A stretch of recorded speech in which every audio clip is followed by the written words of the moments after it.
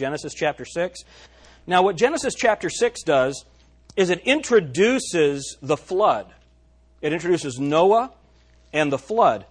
And, of course, geologically, it's the most significant event that's taken place in our history. And the world wants to twist it to where, everything's billions of years old, when the evidence for all of those things happened in the flood. But there's a lot more to the flood than just the actual physical event. Why did it happen? That's what we're going to look at today. The title of my message is, Why the Flood? Why the flood? Here's a question. Let's look at Genesis chapter 6. And look at what it says in verse 5. And God saw that the wickedness of man was great in the earth, and that every imagination of the thoughts of his heart was only evil continually. Now, here's what's interesting to me about that. That does not seem unique. Honestly, would you say that the world today is any different than that? Now, let me just ask you a question. I promise I won't make you vote all day. But how many of you this week had to, through an act of the Spirit or the will, draw your mind back to godly things? Yeah. Why? Because in this world, the thoughts of man, or the imagination of the thoughts of his heart, was only evil continually. That is the state of the world. So here's my question. What do we do now? We go and we preach the gospel. This is a fallen world. People that are in it are destined to a godless eternity. And so we go and tell them that Jesus Christ died on the cross to pay for their sin. We're not anything special. I'm just a beggar showing another beggar where I found bread. Amen? And so what I tell them is that God can lift their feet out of the miry clay and set them on the rock and give them eternal life. Is that what our message is? Amen. Well, why didn't they do that? Why didn't they just preach the gospel to them? Doesn't this seem a little harsh? How many of you remember when you were a kid and there was one person in this class that was acting up and the whole class got punished? Remember that? How many of you remember on the football team when one person didn't do what they were supposed to and you ran wind sprints? Oh, man, you're thinking, get it right, knucklehead. I don't want to run anymore. Right? Here, could everybody have been just completely wicked? Doesn't this seem a little harsh? Understanding Genesis chapter 6. Now, don't miss this. If you're wondering, if you're a young person, look up here at me. There we go. Don't wonder. I want you to get this, because Genesis chapter 6 is fundamental to understanding the rest of the Bible. Genesis chapter 6 is fundamental to understanding Bible prophecy. You can't understand it unless you understand Genesis 6. That's how important this passage is. So, let's have a word of prayer, and then we're going to start. Dear Heavenly Father, open our hearts, open our minds. Lord, I pray that you're honored by everything that's done. Help us to understand your word. We're going to cover a lot of ground. Father, I pray that people will listen attentively, that they'll interact with your word, and that you'll speak to us through this. Give us hope. In Jesus' name, amen. Amen. All right, so let's look at Genesis chapter 6 and verse 1. And it came to pass when men began to multiply on the face of the earth, and daughters were born unto them, that the sons of God saw the daughters of men, that they were fair. And they took them wives of all which they chose. And the Lord said, My spirit shall not always strive with man, for that he also is flesh, yet his days shall be 120 years. And there were giants in the earth in those days, and also after that, when the sons of God came in unto the daughters of men, and they bare children unto them. The same became mighty men which were of old, men of renown. All right, now if you look down, if you have a Schofield Study Bible, I'm not sure what the Ryrie Study Bible does, but if you look down at your study Bible, many of your study Bibles will have a footnote that says that this is when the godly line of Seth married the ungodly line of Cain. Does anybody have a note that says something like that in their Bible? All right. Well, that sounds good. The only problem is that's found nowhere in the Scriptures. Nowhere. Nowhere in the Scriptures does it say anything about the godly line of Seth. Now, here's my point. If there was this godly line of Seth, why did they all die in the flood? And how many of you know someone that was a Christian and they married an unsaved person? And they had giants, right? No. This whole idea of the godly line of Seth, there is no such thing as a godly line of Seth. We're all born in sin. As in Adam, all die. So in Christ, all live. Right? So there's no such thing as a godly line. I'll have a godly line if I teach my children the gospel and they get saved, and then they teach their children the gospel and they get saved, and they teach their children the gospel and they get saved. That's how you have a godly line. You're not born into a godly line. Now, well, actually you are when you're born again. Amen? All right. Then, so let's look at this. Number one, if you're taking notes, number one, who were the sons of God? Who were the sons of God? Now, if you've been at Grace Baptist for any length of time, we've covered this. So I'm going to do this quickly. You might want to write down some notes if you've not heard it before. But I have to lay this groundwork because we have some folks who might not have been here before. Who were the sons of God? Well, a son of God is a direct creation of God that is sinless at the time of its creation. A son of God is a direct creation of God that was sinless at the time of its creation. Let's get an example. Look at Job chapter 1. Job chapter 1. Now, everybody get a Bible. You got Bibles in the pew in front of you. If you don't have a Bible with you, you got to have a Bible. It doesn't matter what Jim Alter says. It matters what God says. All right? So, Job chapter 1. If you can't take notes quickly enough today, get the CD. They're free. You can download it off the computer, any of that. We're going to go fast to get through all this. Job chapter 1, look at verse 6. Now there was a day when the sons of God came to present themselves before the Lord, and Satan came also among them. All right? So Satan is an angel. Lucifer is an angel. And there are other angels called the sons of God. How do we know that? Look at Job chapter 38. Job chapter 38. Remember what's happened? God has tested Job. He has allowed Satan to test Job. And he's lost everything, and now Job starts questioning God. So God questions him. And he says, "Where wast thou when I laid the foundations of the earth?" Now I want you to mark that. When I laid the foundations of the earth. Because when we end this message, we're going to come back to that concept. Okay? So mark that and remember it and think about it. "Where wast thou when I laid the foundations of the earth? Declare if thou hast understanding. Who hath laid the measure thereof, if thou knowest? Or who hath stretched the line upon it?" And of course, we understand there are lines upon the earth, longitude and latitude, found in the first book of the Bible. That's pretty cool. Okay, I think so anyway. All right? Look at verse 6. "Who hath laid the foundations thereof?" "Whereupon are the foundations thereof fastened? Or who laid the cornerstone thereof?" Now look at this, verse 7. "When the morning stars sang together, and all the sons of God shouted for joy." All the sons of God shouted for joy. Of course, there were no people then. He hadn't laid the foundation of the earth. How many of you understand that in the beginning God created the heavens and the earth? He created the earth, and then He created man. These were sons of God, created beings, angels, that were praising and glorifying God when He laid the foundations of the earth. They were celebrating the creation of the earth. The earth is a special place. Amen? We need to worship it. No, we need to worship the God that created it. Amen? All right. So, letter A, a son of God is a direct creation of God that is sinless at the time of its creation. The first example are angels. There's a second example of a son of God, created perfect when it was created. Luke chapter 3. Luke chapter 3. And verse 38. We're laying some groundwork. Genesis chapter 6. One of the most important chapters in understanding the Word of God.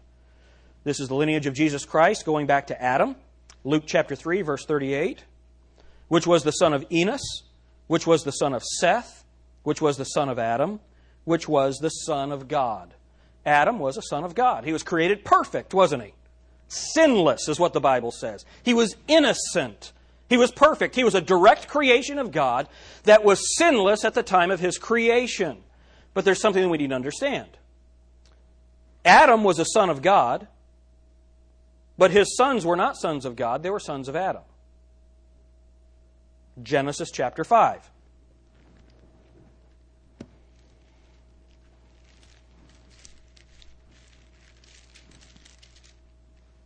And just so you know, what I'm teaching you today, there's probably no seminary in America that would teach you this. Because they are so humanistic. They are so naturalistic. They are so tied down to this world that they refuse the clear teaching of the Word of God. Now, lots of Bible colleges and Bible institutes would teach you this. But the major seminaries don't believe anything that we're going to show you. And by the time we're done, honestly, if you don't believe this, you're going to disagree with the Bible. That's why you got to have a Bible in your hand. I want you to see what God says about it. All right? Genesis chapter 5, and look at verse 3. And Adam lived 130 years and begat a son in his own likeness, after his image, and called his name Seth. Seth wasn't a son of God. Seth was a son of Adam. As in Adam we all die, as in Christ we all live. For as by one man sin entered into the world, and death by sin, and so death passed upon all men, for that all have sinned. Adam is the federal head of the human race. We are all sinners because of the sin of Adam. We all come from Adam. We're all descended from Adam. Whereas Adam's body was defiled, our bodies are defiled. We are sinners. Born in sin, we will die in sin unless we are born again. Very important to understand that. Who were the sons of God? Angels, then Adam. And then this is one that'll be new for our study, Israel. Israel. Look at Isaiah chapter 43. Isaiah chapter 43.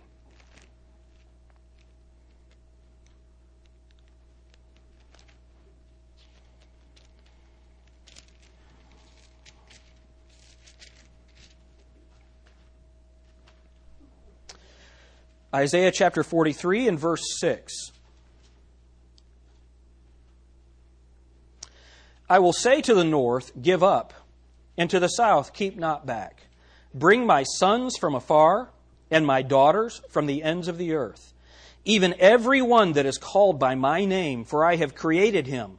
You notice that? Look at sons and daughters, and he says, I have created them. Is that what it says? It says him. What's he talking about? These are the sons and daughters that make up the nation of Israel. Israel is a unit. The sons and daughters make up the nation of Israel. So these are sons and daughters of God, even every one, verse 7, that is called by my name, for I have created him for my glory, a direct creation of God. I have formed him, yea, I have made him. Now let's get a better understanding of this. Go to the book of Hosea. Hosea. Keep going. Isaiah, Jeremiah, Lamentations, Ezekiel, Daniel.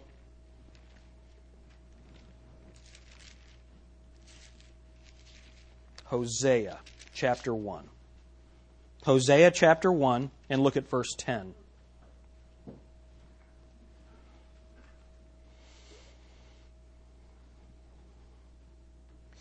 Yet the number of the children of Israel shall be as the sand of the sea, which cannot be measured nor numbered. And it shall come to pass that in the place where it was said unto them, Ye are not my people, there it shall be said unto them, Ye are the sons of the living God. What happened? In AD 90, Jerusalem is destroyed. It's completely wiped out. AD 70, I'm sorry. It's completely wiped out. Israel is no longer a people. They are no longer a people. When Jesus Christ comes back and establishes His kingdom, they're going to be back in the land. And in a place where they were not called a people, now they're going to be called the sons of God. When Israel accepts this, the national day of salvation, the day of atonement. And we have that in Zechariah chapter 13 and verse 9, where He says, You are my God. They say, You are my God. And God says, You are my people. That's when they become the sons of God. Isn't that a wonderful thing? So angels, Adam, Israel, then John chapter 1. John chapter 1. Who are these sons of God? They are direct creation of God that are created sinless when they are created. angels, Adam, the nation of Israel in the future. John chapter 1. Most of you know where we're going here. Verse 10. He was in the world, and the world was made by Him, and the world knew Him not. Speaking of Jesus Christ. He came unto His own, and His own received Him not. But as many as received Him, to them gave He power to become the sons of God, even to them that believe on His name, which were born not of blood, nor of the will of the flesh, nor of the will of man, but of God. When you're born again, you become a child of God. The Bible says in 2 Corinthians chapter 5 that you are a new creature. You're a new creation, and you are created sinless in Him. I stand before God righteous, pure, holy. I'm a new creation. I am a son of God. Isn't that wonderful? Praise God. John 3:16, the next son of God. So angels, Adam, Israel, believers. Then John 3:16. Who is this speaking of? Jesus Christ. For God so loved the world that He gave. Now I want you to mark this. His only begotten Son. That's what separates Jesus Christ from us. I'm a son of God. The Bible says that when I receive Jesus Christ, I am made an heir and a joint heir with Him.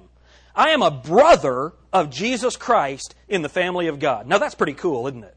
That is awesome. But there's a difference between Jesus and me. Jesus is the only begotten Son of God.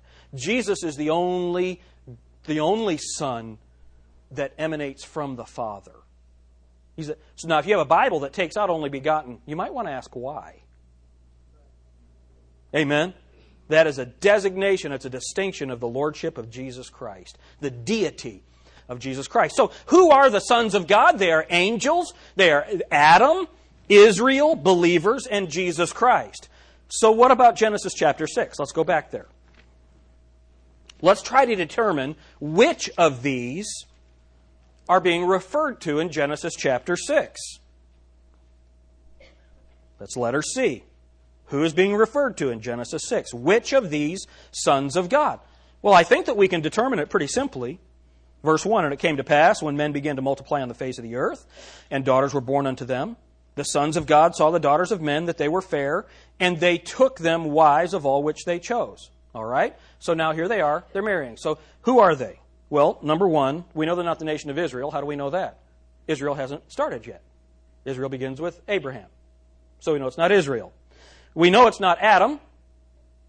Why? Because Adam's dead. Okay? We know that it's not Jesus. Right? It's not Jesus Christ. We know it's not born-again believers. Because no one's born again yet. Because Jesus Christ hasn't died on the cross yet. And you're born again as a result of the gospel. So what does that leave us? Angels. Angels. All right? That's all it can be, scripturally. All right? So here in Genesis 6, they are obviously fallen angels. All right?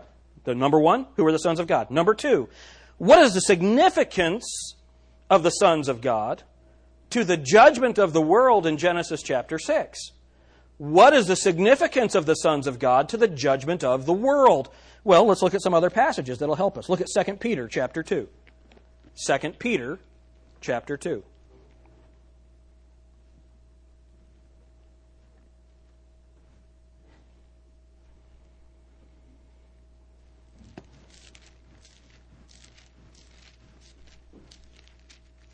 All right, 2 Peter chapter 2, we're going to start reading in verse 4.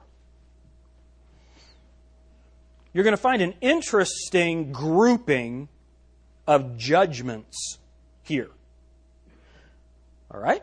2 Peter chapter 2 and verse 4. For if God spared not the angels that sinned, but cast them down to hell, and delivered them into chains of darkness to be reserved unto judgment, and spared not the old world, but saved Noah, the eighth person, a preacher of righteousness, bringing in the flood upon the world of the ungodly, and turning the cities of Sodom and Gomorrah into ashes, condemning them with an overthrow, making them an ensample unto those that after should live ungodly. All right, so now there are three judgments that are so similar that God includes them in one sentence. Several verses, but it's one sentence. What is the common factor in these three judgments? Well, let's look at the text. If we go to Jude, remember we've said this, 2 Peter and Jude are sister books. They deal with the same information. So let's get a little bit more information. Go to Jude, the book of Jude. After 2 Peter, 1st, 2nd, 3rd John, then Jude. Look at verse 6. And the angels, which kept not their first estate, but left their own habitation, he hath reserved in everlasting chains under darkness unto the judgment of the great day. Even as Sodom and Gomorrah and the cities about them in like manner, giving themselves over to fornication and going after, now notice what it says, strange flesh, are set forth an example, suffering the vengeance of eternal fire. Look at the next verse. Likewise also these filthy dreamers defile the flesh, despise dominion, and speak evil of dignities. Now look at verse 9. You're going to see something interesting about them. Yet Michael the archangel, when contending with the devil, he disputed about the body of Moses, durst not bring against him a railing accusation, but said, The Lord rebuke thee. But these speak evil of those things which they know not. But what they know naturally as brute beasts, in those things they corrupt themselves. We're going to see something very interesting about this text. I wish I had time to go through that. We're going to have to skip over some of it. But what I want you to understand is we're going to learn something about these angels. When the angels fell. What happened when the angels fell? Well, the Bible says some of them left their habitation. Their habitation. In 2 Corinthians chapter 3, I think it's verse 2, it talks about us, how that we groan because we're clothed in this house of flesh. That word house, it's the same word for habitation. Same Greek word, translated habitation here, house in 2 Corinthians. So what's it talking about? Where you live. They left where they lived and went somewhere else. Because of that, they were bound in chains in darkness forever. Is that what the Bible says? So what did they do when they left their habitation? Isaiah chapter 14.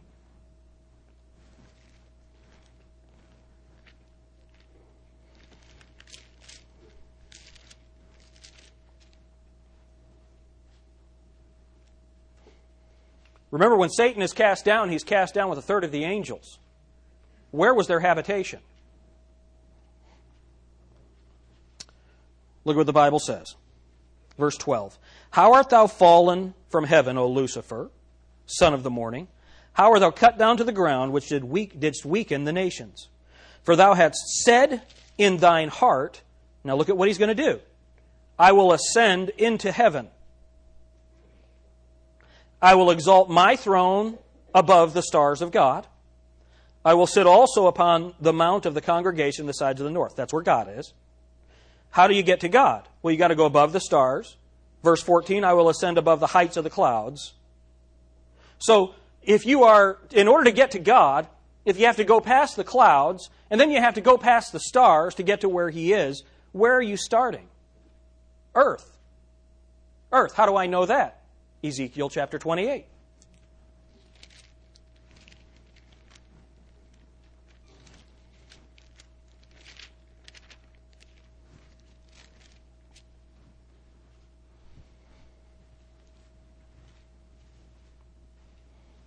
Speaking of Lucifer, here he's called the king of Tyrus.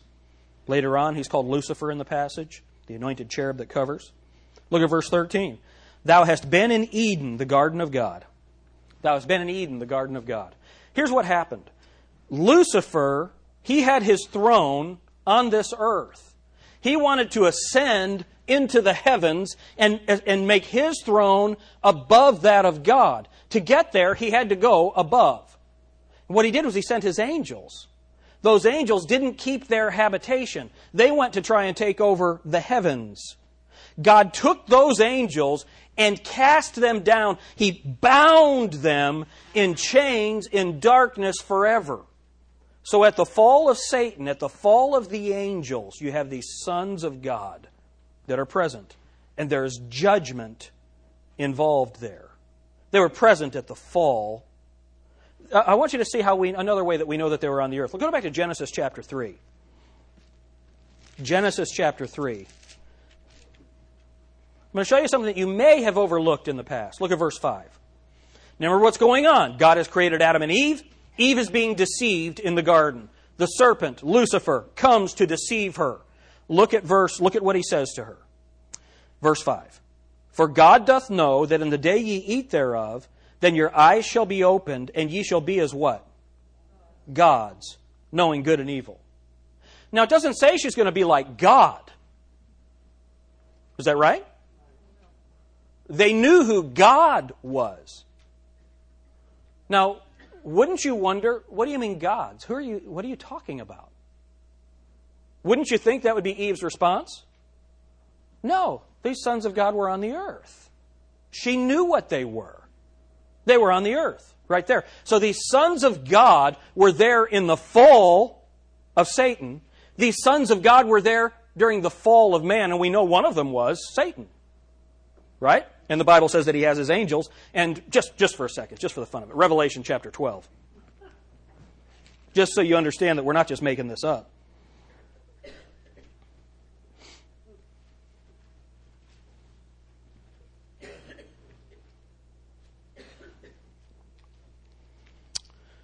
Verse 7, Genesis chapter 12 and verse 7.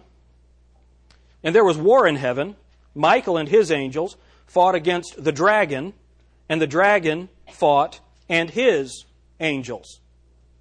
You see that? Do you remember when the sons of God came to report in Job chapter 1? Where had they been? Going to and fro in the earth. All right, so let's go on. Number one, they were present. These three acts of judgment are so similar, God puts them in one sentence. What do they have in common? Number one, these sons of God were present at the fall of Satan, the fall of the angels. Then number two, they were present in the time of Noah. They're present in the time of Noah. Let's go back to Genesis chapter 6 and verse 1.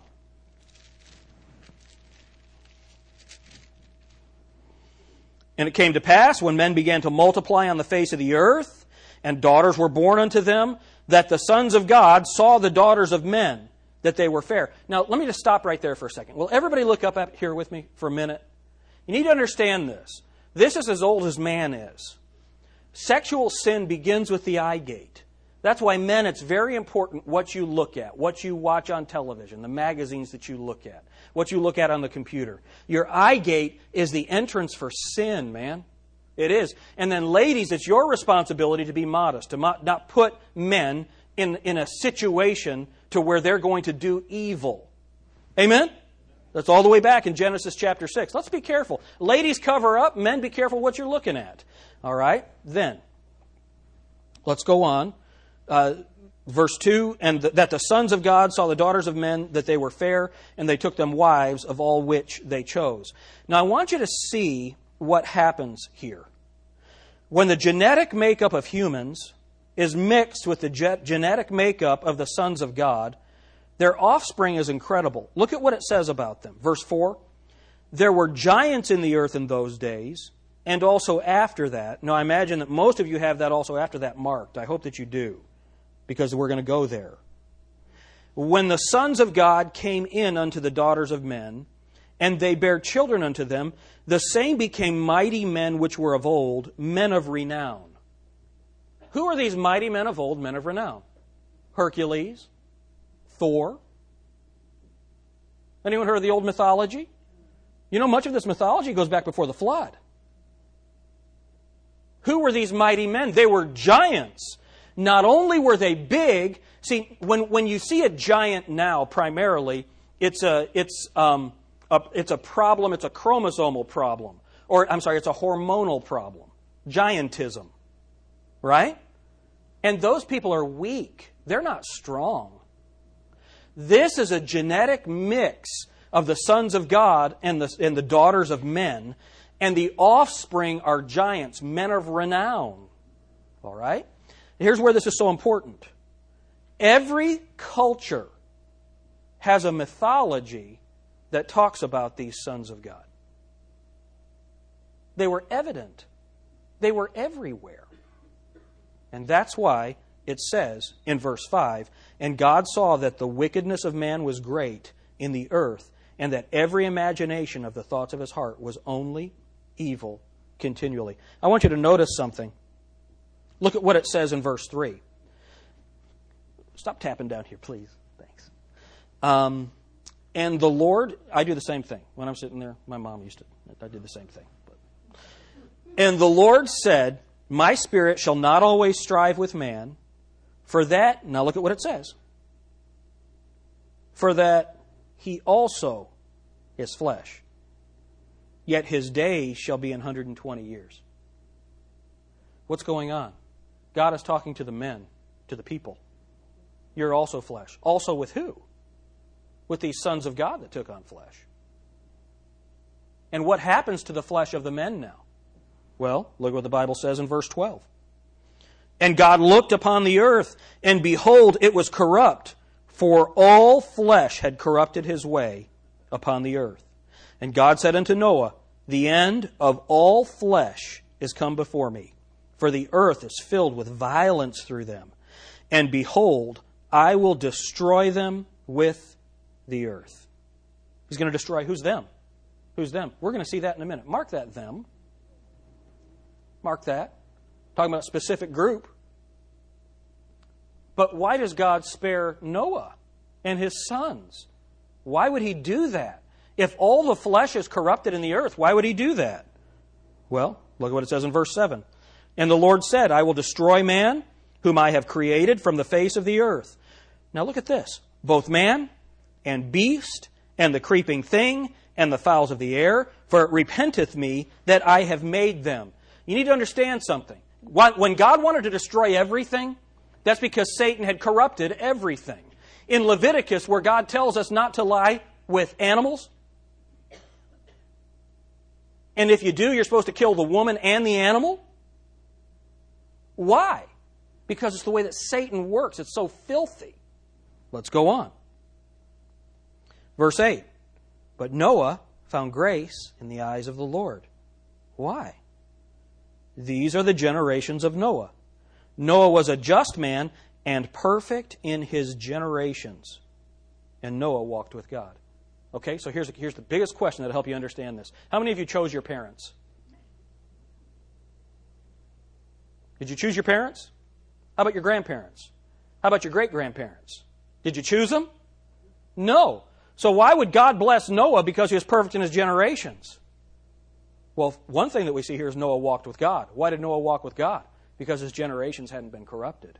His family line had not been corrupted by the intermarriage between the sons of God and the daughters of men. His flesh hadn't been corrupted. And so he destroyed the rest of the world and saved Noah and his children. All right, so these sons of God were present at the fall of Satan. They were present in the time of Noah. And then they were present, check this out. Now remember what we looked at in 2 Peter and in Jude. We're talking about Sodom and Gomorrah. Look at Genesis chapter 14. It's amazing the information that's in the Bible. Genesis chapter 14, look at verse 1.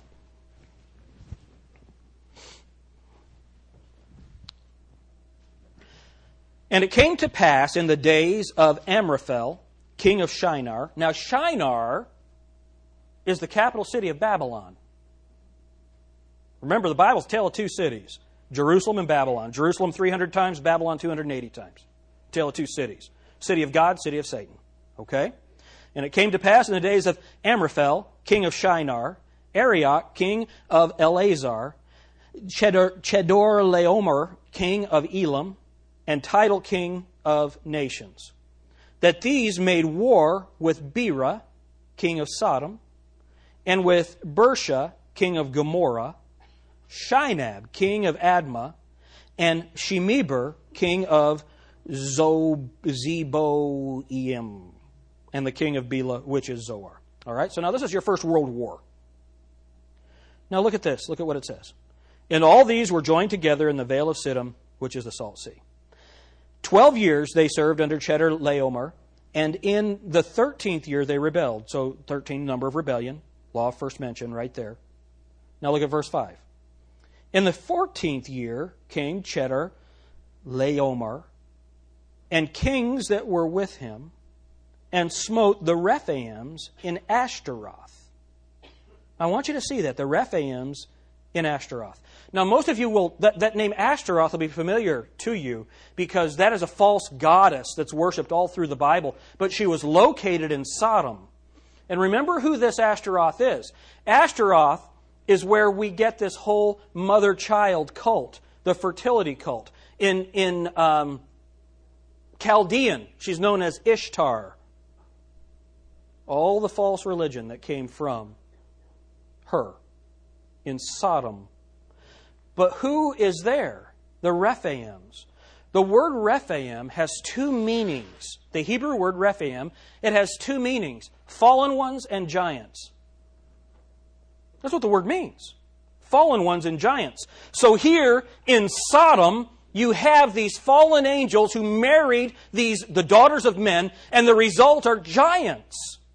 All right? So what do we have? What is the common denominator with the fall of the angels, with the flood, and with Sodom and Gomorrah?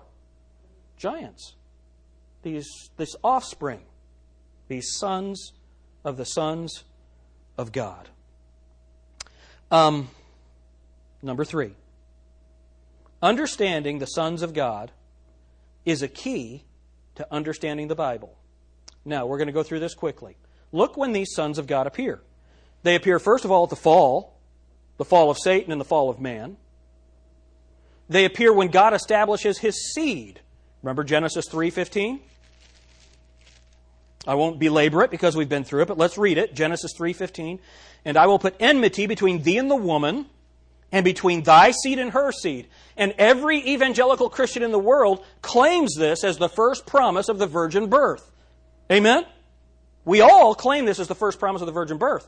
So it's talking about the woman having seed. Women don't have seed, so this is the idea of the virgin birth. All right, but let's go on. And it shall bruise thy head, and thou shalt bruise his heel. This is saying that there's going to be a battle between Satan's seed and the seed of woman. So a battle begins, and these sons of God are there when this battle begins. Well, what happens? Well, Genesis chapter 4, Cain and Abel. Remember we talked about the battle of the seeds. 1 John chapter 2, the Bible clearly says that Cain was of that wicked one and slew his brother Abel. Abel was where the seed was supposed to come. It's a battle of the seed. Just quickly, let's just go through the Bible and look at how this battle of the seed goes on. The next thing he does is he corrupts the seed in Genesis chapter 6. Tries to destroy the world. The next thing that happens is, not the next thing, but another thing, when the children of Israel go down into Egypt. Well, how about this? When God was going to have him sacrifice Isaac. Abraham sacrificed Isaac. If he had not had faith, that would have ended the seed. Next, you have the children of Israel going down into Egypt. Do you remember what happens when Pharaoh decides to kill all the boys? He's going to kill all of them. Moses is spared. What's that? It's an attack on the seed. It's an attack on the seed. When the children of Israel go out of Egypt, and now they're finally going to come through, Pharaoh finally lets them go. And then he chases them through the Red Sea. And God ends up killing all of those soldiers from Egypt. That was a battle against the seed. How about Jehoiakim? Jehoiakim was so corrupt that God said, nobody from your line will sit on the throne. Well, Satan thought he had conquered the seed. But then, of course, Zelophehad's daughters, we can't go in there. It's an exception in the law that allows, through Joseph and Mary, now Jesus Christ can come through that same seed. You can go through the Bible on and on and on. How about when Herod killed the innocents? That's the battle on the seed. The battle on the seed. Did you know that you and I are his seed now? And Satan hates you? He hates you. He's at war with you. He declared a battle on the seed. So now, here's what we need to understand. There were sons of God there. There were sons of God at the fall when God establishes his seed. Then, when God establishes the people from whom the seed will come, that's the battle of the seeds. Look at Deuteronomy chapter 3. Deuteronomy chapter 3.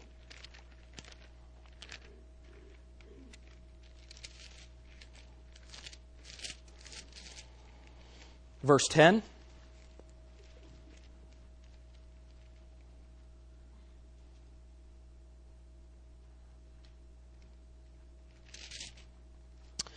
The Bible says, and all the cities of the plain, and all Gilead, and all Bashan. Now I want you to notice Bashan. Now the cities of the plain, where were the cities of the plain? That's where Lot settled. This is the land where Abraham lived. So where God established His seed, Satan establishes the sons of God and the children of the sons of God. How do we know that? Well, look at what it says. And unto Salcah and unto Edrei, cities of the kingdom of Og in Bashan. Now don't miss Bashan. We're going to come back to Bashan. For only Og, king of Bashan, remained of the remnant of the giants. Behold, his bedstead was a bedstead of iron. Is it not? In Rabath of the children of Ammon. 9 cubits was the length thereof, and 4 cubits the breadth thereof, after the cubit of a man. Now, so if that's 18 inches, this is a 13-foot bed, 6 feet wide. This is a giant. This is a giant. So in the land where God was going to establish His seed, you have the sons of God. Let's go on.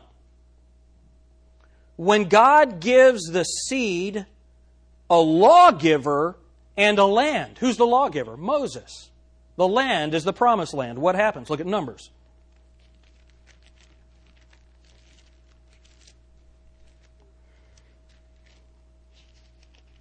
Numbers chapter 13 and verse 30. Numbers 13 and verse 30. Remember, they've sent 12 spies, 1 spy from each of the tribes of the children of Israel, into the promised land to spy out the land. They're there for 40 days. Verse 30. And Caleb stilled the people before Moses and said, let us go up at once and possess it, for we are well able to overcome it. But the men that went up with him said, we are not able to go up against the people, for they are stronger than we. And they brought up an evil report of the land which they had searched unto the children of Israel, saying, the land through which we have gone to search it, it is a land that eateth up the inhabitants thereof. Do you see that? It eats them up. What does that mean? Let's go on. And all the people that we saw in it are men of a great stature. And there we saw the giants, the son of Anak, which come of the giants. And we were in our own sight as grasshoppers. So we were in their sight. So here's the idea. Have you ever seen a grasshopper? Are you bigger than a grasshopper? How much bigger than a grasshopper are you? Somewhere between 5 and 7 feet. Bigger than a grasshopper. Right? That pretty much covers it, the people that we have in here. Stacy News, a little below that. But the idea is very simple. As much as you are bigger than a grasshopper, that's how much bigger these giants were. So they're 13, 14 feet tall, 12 to 14 feet tall. That's how big these giants were. How big was Goliath? How big was Og? See? It's all consistent in the Scriptures. So here you have, when God establishes His people, when God gives the lawgiver and the land, you have these giants. Look at Deuteronomy chapter 1, verse 28.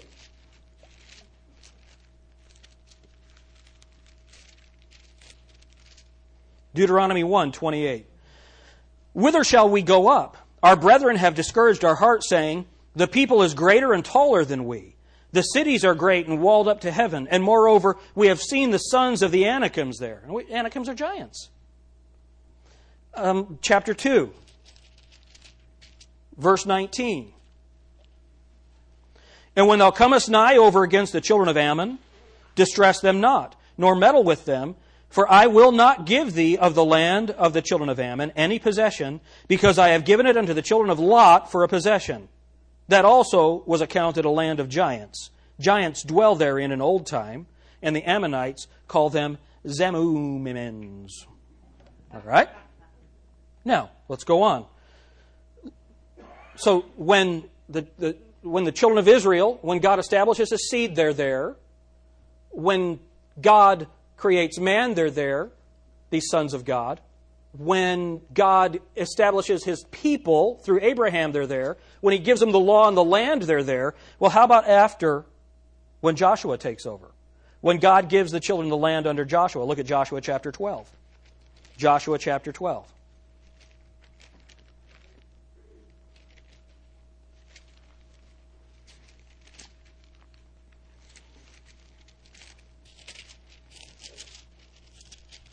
And look at verse 4. Notice who else is here. And the coast of Og, king of Bashan, which was of the remnant of the giants, that dwelt at Ashtaroth and at Edrei, and reigned in Mount Hermon. Remember what happens in Mount Hermon?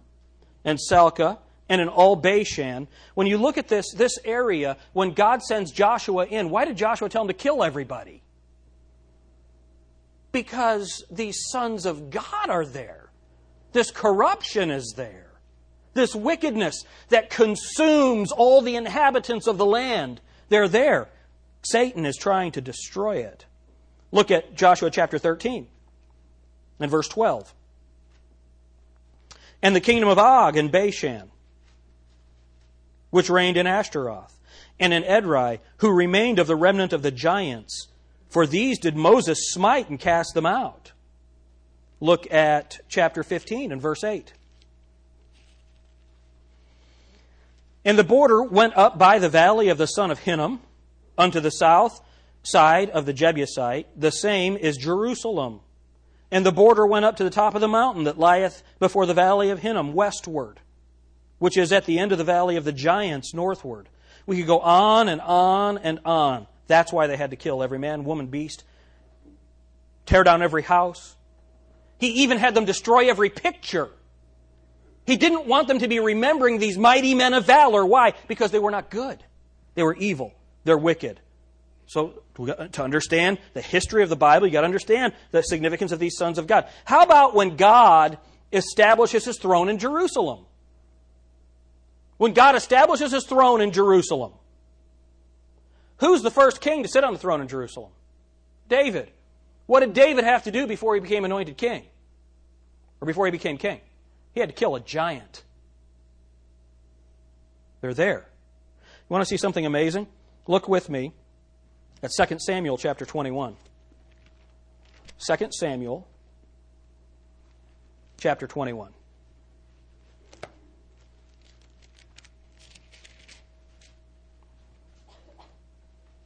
Look at verse 16. I love this name. And Ishbi-Benob, now look at this, which was of the sons of the giant. The giant is Goliath. The weight of whose spear weighed 300 shekels of brass. That's an 11-pound spearhead in weight. He being girded with a new sword thought to have slain David. So these people thought this guy had killed, this is one of the sons of Goliath. They thought that he had killed David. Now look at verse 17. But Abishai, the son of Zeruiah, succored him and smote the Philistine and killed him. Then the men of David sware unto him, saying, Thou shalt go no more out with us to battle, that thou quench not the light of Israel. So you need to stay home. Let us kill these giants. And it came to pass after this that there was again a battle with the Philistines at Gob, and Shibachai, the Hishathite, slew Saph, which was of the sons of the giant. And there was again a battle in Gob with the Philistines, and there Elhanan, the son of Jeroregim, a Bethlehemite, now look at this, slew the brother of Goliath, the Gittite, the staff of whose spear was like a weaver's beam. Now you've got to understand the corruption here. He's not only a son of Goliath, he's a brother. That's how wicked. All right? Now, verse 20. And there was yet a battle in Gath, where was a man of great stature that had on every hand 6 fingers, and on every foot 6 toes, 24 in number, and he also was born to the giant. And when he defied Israel, Jonathan, the son of Shimea, the brother of David, slew him. These 4 were born to the giant in Gath, and fell by the hand of David and by the hand of his servants.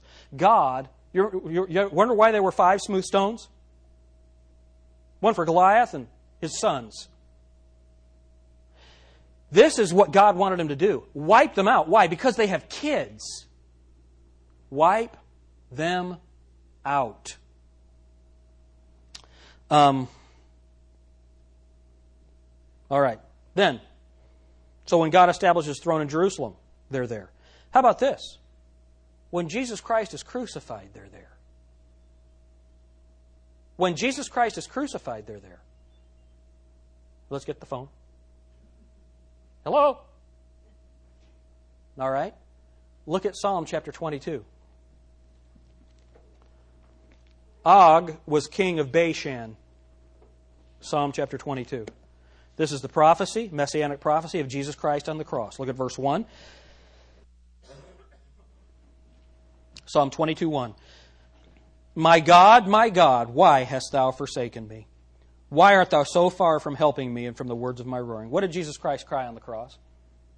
My God, why hast thou forsaken me? This is all about Jesus. I don't have time to go through it all, but now look down in verse 12. This is when Jesus is on the cross. Many bulls have compassed me. Strong bulls of Bashan have beset me round.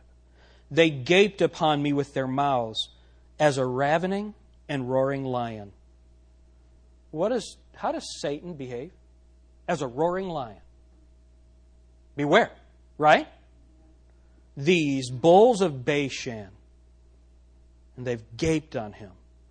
But you know what? They thought they won. Do you remember? It was a battle of the seed. The Bible says that Jesus, the seed of the woman, will bruise Satan's head, but he will bruise Christ's heel. Here they're bruising Jesus, but it's not final. He rose from the dead. Amen? So now, these sons of God will be present when Christ returns. Matthew chapter 24.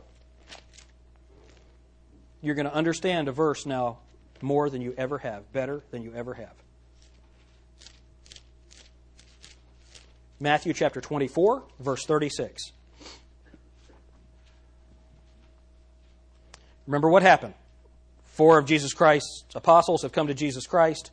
Disciples, they've come to Him and they've said, what will be the signs of your appearing? And He gives them this Olivet Discourse. Verse 36. But of that day and hour no man knoweth no man, no not the angels of heaven, but my Father only. Now you understand why the angels don't need to know. Amen? All right? But as the days of Noah were, so shall the coming of the Son of Man be. For as in the days that were before the flood, they were eating and drinking, marrying, and giving in marriage until the day that Noah entered into the ark, and knew not until the flood came and took them all away. So shall also the coming of the Son of Man be. So when Jesus Christ comes back, they're going to be marrying and giving in marriage. It's going to be like it was in the times of Noah. Well, where does the Bible tell us that? Daniel chapter 2.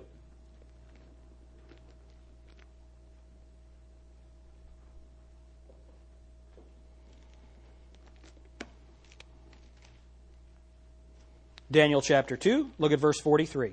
Here's what's going on. You have this image. This king has a dream. He sees this image. What does it mean? Daniel gives him the interpretation of the dream. Verse 43. Now remember what you have. It has a head of gold. It has arms of silver. It has a body of brass. It has legs of iron and feet of iron mingled with miry clay. Now remember what's going on, though. The head of gold is not really a head of gold. It's the Babylonian Empire. The arms of silver aren't really arms of silver. They're the Medo-Persian Empire. The body of brass, it's not really a body of brass. Remember, it's just a vision. It's a dream. And that speaks of the Greek Empire. The legs of iron are the Roman Empire. And then the feet of iron mingled with brass, or mingled with miry clay, that's the revived Roman Empire that happens during the tribulation period. Okay? Now look at what it says in verse 43. And whereas, now look, remember, we believe how many of you believe the words of Scripture? All right? Look at what it says. And whereas thou sawest iron mixed with miry clay, they. Remember, they had corrupted all of the earth? They shall mingle themselves with the seed of men, but they shall not cleave one to another, even as iron is not mixed with clay. So here's what's going on. These sons of God don't want to mess with other sons of God. They marry the daughters of men. That's what it's going to be like when Jesus Christ comes to establish His kingdom. How do I know? Look at the next verse. And in the days of these kings shall the God of heaven set up a kingdom which shall never be destroyed. And the kingdom shall not be left to other people, but it shall break in pieces and consume all these kingdoms, for it shall stand forever. So when Jesus Christ comes back to establish His kingdom, this other kingdom that's made up of kings of this combination of the seed of men and miry clay is going to be ruling. That's what the Bible says. Now, how does that tie back to Genesis 3 with this whole battle of the seeds? Look at verse 40. And the fourth kingdom shall be as strong as iron, for as much as iron breaketh in pieces and subdueth all things, and as iron that breaketh all these, shall it break in pieces and bruise. Jesus Christ is going to come back, shatter this kingdom, and bruise it, but bruise its head. Genesis 3:15. Thou shalt bruise his heel, but he shall bruise your head. It all ties together. Now I'm going to show you the last passage that brings all of this back. Psalm chapter 82. Psalm chapter 82.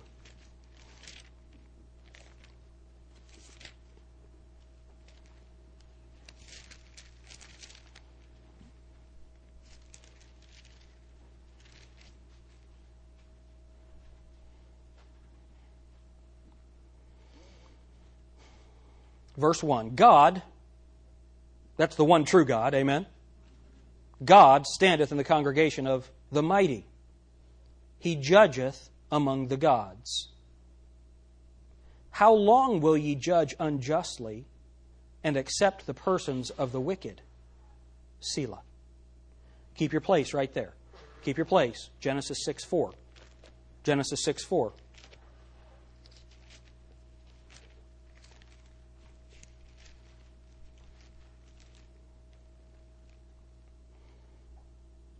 There were giants in the earth in those days, and also after that, when the sons of God came in unto the daughters of men, and they bare children to them, the same became mighty men which were of old, men of renown. How long will we respect the persons of mighty people who are wicked? How long will we do that? That's the question. Back in Psalm. Go back to Psalms. Keep Genesis 6, of course. Back to Psalms. Now look at what it says. Verse 2, how long will you judge unjustly and accept the persons of the wicked? Selah. Now all of us who have been here know. If you're new, you might not know this. That word Selah, just in a song, it's a pause or a rest. But prophetically, anytime you see that Selah, that's the same word for Petra. Petra is where the nation of Israel will be kept safe during the tribulation period. Whenever you see this word Selah in the Bible, it has to do with Jesus Christ coming back to establish His kingdom on the earth. It always deals with that. So how long will they keep men of renown? Until Jesus Christ comes back. He judges the gods. Now look at what it says in verse 3. Defend the poor and fatherless.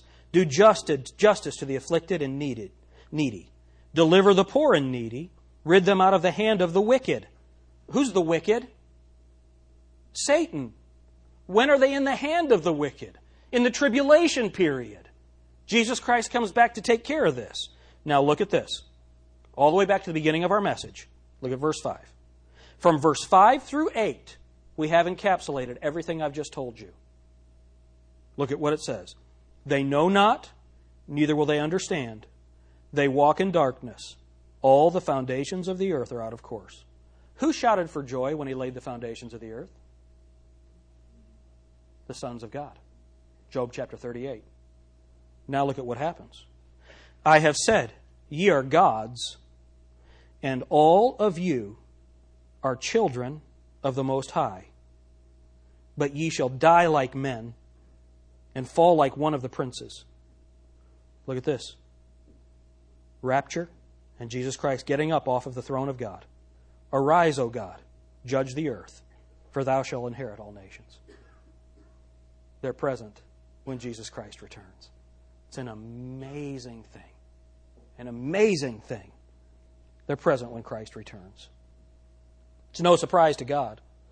So, number 4, understanding this chapter is the key to understanding our times. 1 Chronicles 12:32 said, "And of the children of Issachar, which were men that had understanding of the times to know what Israel ought to do." Ephesians chapter 6.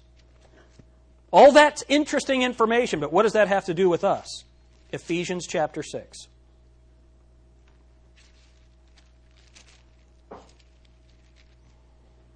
Verse 10. This is for you. Everything I just gave you is vitally important to you understanding the Bible. But what do you do with that information now? Ephesians chapter 6 and verse 10. "Finally, my brethren, be strong in the Lord and in the power of His might. Put on the whole armor of God, that ye may be able to stand against the wiles of the devil. For we wrestle not against flesh and blood, but against principalities and powers, against the rulers of the darkness of this world, against spiritual wickedness in high places. Wherefore take unto you the whole armor of God, that ye may be able to withstand in the evil day, and having done all, to stand." Do you understand what the evil day means now? Do you understand what it says when we wrestle not against flesh and blood, but there are rulers of darkness in high places? This entire world is being taken over by a satanic system. You might be sitting out there saying, "Man, this is weird." Is the world weird right now? Have you seen Berlusconi in Italy? You see what he just said? They accused him of paying a prostitute. He said, "I don't need to pay a prostitute." He said, I enjoy the conquest. Ruler of a nation. Can you speak like that? Wickedness, spiritual wickedness in high places. That's the world that we live in. "Pastor, are you saying that everybody in the world is demon-possessed?" No, they don't need to be. Because the leaders are, and they establish this world system, and according to Ephesians chapter 2, that when you're not born again, you're walking according to the course of this world, according to the power of the prince of the power of the air, which now worketh in the children of disobedience. Who does Jesus Christ come back to destroy? The ungodly, the disobedient. Now, here's what you need to understand. That's the world that you live in. Do you ever not fit in? You ever feel like, what is up with this world? We need to understand this world is not my home. I'm just a passing through. My treasure's laid up somewhere beyond the blue. Amen? That's why no man that warreth entangleth himself with the affairs of this world. Why? Because this world is controlled by Satan. He is the god of this world. He is getting ready to take power again. Why? He knows his time is short. The Bible tells us that all these things would happen until the times of the Gentiles be fulfilled. When were the times of the Gentiles fulfilled? 1948, when Israel got their nation back. Now we're on borrowed time. Satan knows he's on borrowed time, and he is making short work of the earth. You need to know that you live in a fallen world. The only way that you can live a victorious Christian life in the middle of all of this corruption, what did Noah do? Noah walked with God. How are you going to make it in this time of judgment? How are you going to make it? You got to walk with God. How are you going to do that? Take unto you the whole armor of God. What is the whole armor of God? The helmet of salvation. Know what you believe about the gospel. Know, understand the death, burial, and resurrection of Jesus Christ according to the Scriptures. Having your loins girt about with the truth. Tie up the loose ends of your life with the Word of God. Having on the breastplate of righteousness. That's the righteousness of Jesus Christ. It's a foreign righteousness. Amen? Take on the shield of faith, whereby you shall be able to quench all the fiery darts of the wicked. That means they're coming at you. Have faith in God. Amen? and take unto you the sword of the Spirit, which is the Word of God. Take that Word of God, go out into the culture, and speak the Word of God. Why do you do that? Because your feet are shod with the preparation of the gospel of peace. You go out every day prepared to give the gospel. How are we going to make it in this time? Genesis 6 tells us what to be prepared for. It's the key to understanding the Bible. When you understand that Satan has a plan against the seed, that Satan has a plan with the sons of God to mingle with the miry clay with the seeds of men, it's coming. You need to understand that God knew it was coming, and He said we would be able to stand against the wicked as we put on the whole armor of God. I want you to leave here encouraged. I want you to know that none of this surprised God. He knew it was all going to happen. Amen? Amen.